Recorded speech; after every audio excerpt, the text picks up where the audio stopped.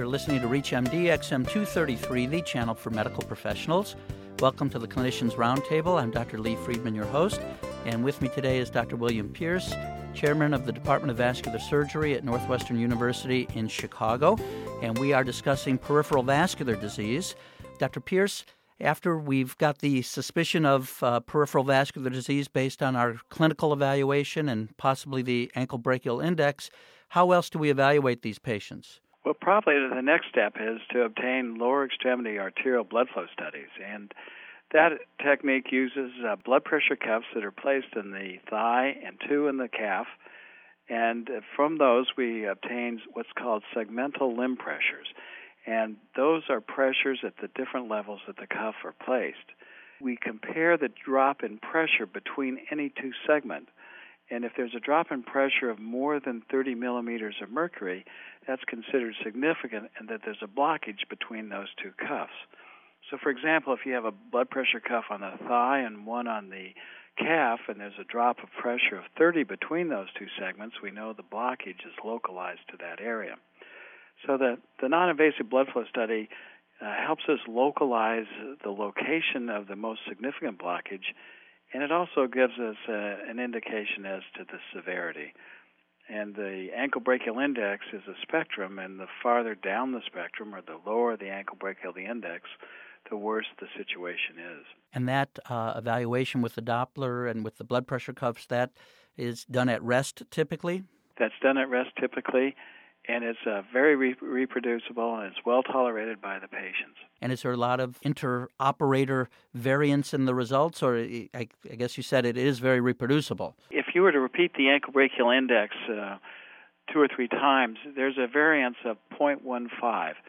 So if a patient presents with an ankle brachial index of 0.5, the next time you see him and it's 0.6, it's really within the error of the test. So there has to be a difference of 0.15 to say that there's a significant difference between two separate observations. And is it important in terms of the technologists who are doing the test? For instance, I think of echocardiography as being very dependent on having a good tech to take the pictures. Is that also true for these studies? Well, it's always good to have an experienced technician, but of all the different things that are done in the blood flow lab, this is probably less technician dependent.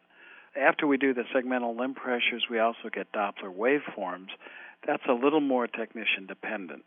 The Doppler probe is put over the artery, and depending on the angle of that probe, you may get different waveforms. So this part of the lower extremity blood flow is much more technician dependent, but the segmental limb pressures is pretty straightforward. And are these ever done with exercise? Occasionally we do them if there's an indication such as neurogenic claudication, or it's difficult to separate out what comorbidities are stopping the patient from walking. At what point would you proceed on with MRA or CTA or even angiography? Well, those are the other 3 imaging modalities. And remember, CTA and angios and MRAs are all anatomic studies. They're not physiologic studies. So they give you a picture, but they don't tell you what the hemodynamic consequence is of that lesion. So it's just a picture of the anatomy. And we obtain those generally when we're planning to do an intervention. I think you can answer most of the physiologic questions. Is the blockage in the artery producing a hemodynamic abnormality with the ultrasound machine, the duplex scanner?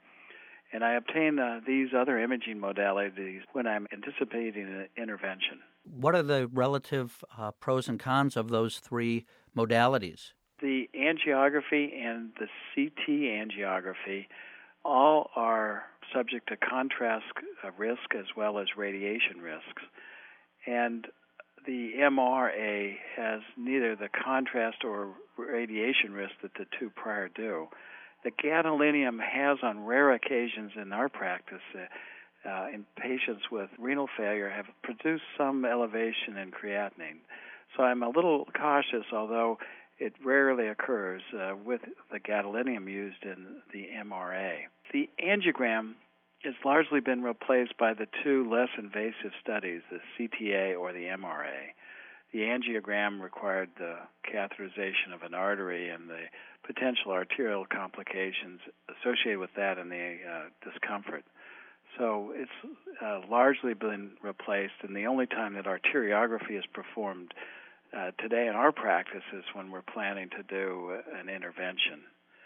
And the MRA and the CTA are non-invasive, and they help plan the next intervention. So those two studies are great because they give you a roadmap and give you good information to share with your patient. So in this day and age, you don't necessarily have to have a traditional angiogram prior to having an angioplasty or even a surgical procedure. That's correct. We can rely on the two non-invasive tests. They give us sufficient information. You're listening to the Clinicians Roundtable on ReachMD XM233, the channel for medical professionals. I'm Dr. Lee Friedman, and I'm speaking with Dr. William Pierce, chairman of the Department of Vascular Surgery at Northwestern University in Chicago, and we are discussing diagnosis of peripheral vascular disease. Dr. Pierce, if you do find both physiologic and anatomic evidence of vascular disease and you're thinking about an intervention, what type of pre-intervention workup do you typically recommend to evaluate for other atherosclerotic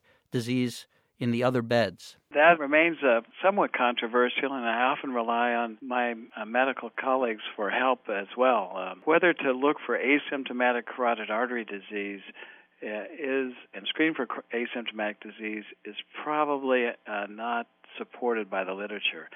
We screen for carotid artery disease in people who have had prior irradiation and, of course, prior symptoms, but finding asymptomatic carotid artery disease in treatment, particularly of those of the 50-60% range, is very controversial.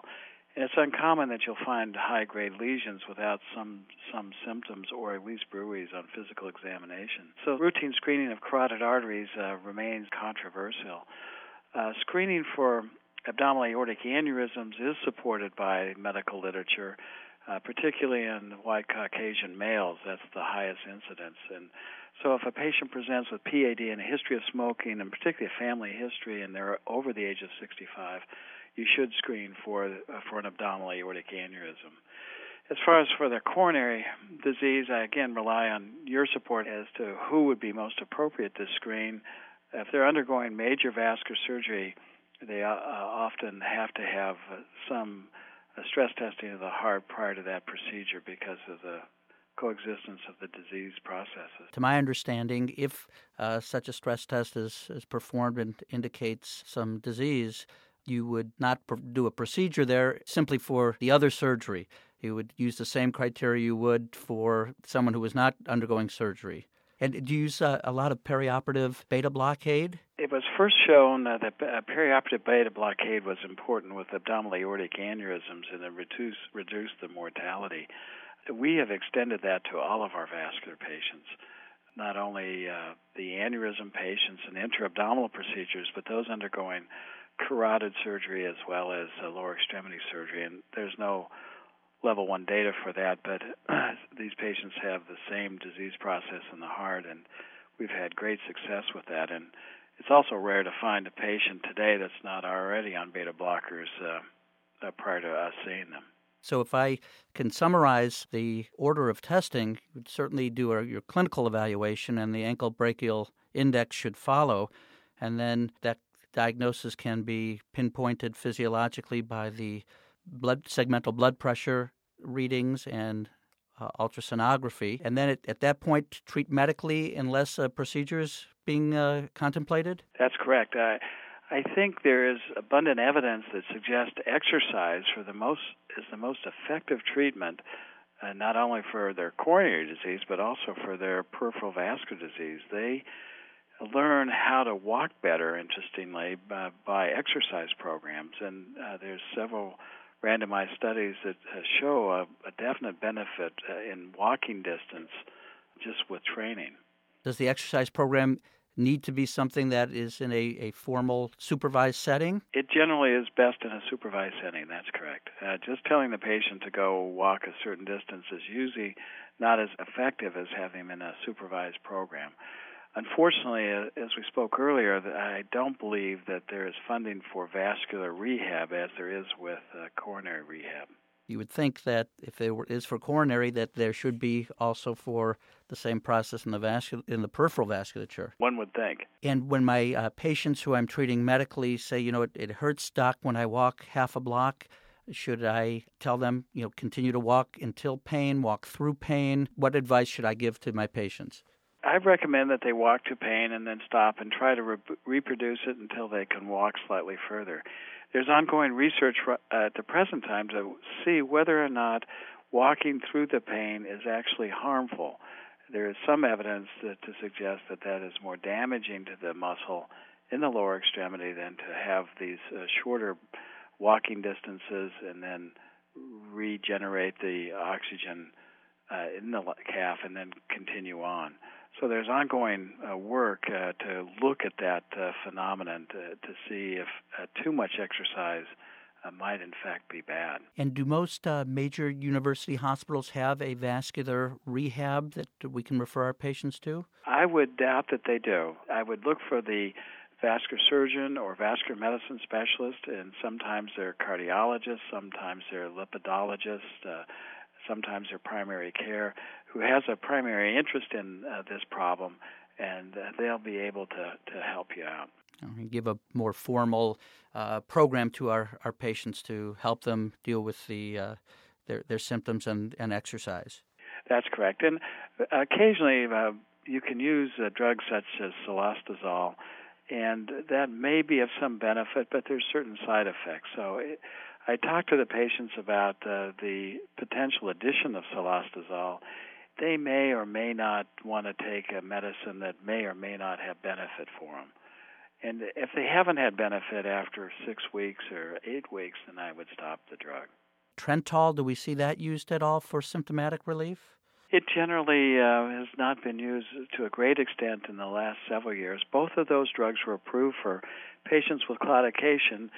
And what's interesting is that both have been shown to improve walking distance on a treadmill, but in real life, patients usually have greater demands on their legs than what's demonstrated on the treadmill. So if a patient walks 50 more feet on a treadmill, that might be significant from a research point of view, usually is of little benefit to the patient who's walking several blocks to the store. The addition of a few feet may make no difference. And people walk at different rates of speed as well, and sometimes there's a rapid walking pace, which is not studied in some of the drug testing. I want to thank Dr. William Pierce, who's been our guest, as we've been discussing peripheral vascular disease. I'm Dr. Lee Friedman. You've been listening to the Clinicians Roundtable on ReachMD XM233, the channel for medical professionals. For comments and questions, send your email to xm@reachmd.com. Thank you for listening.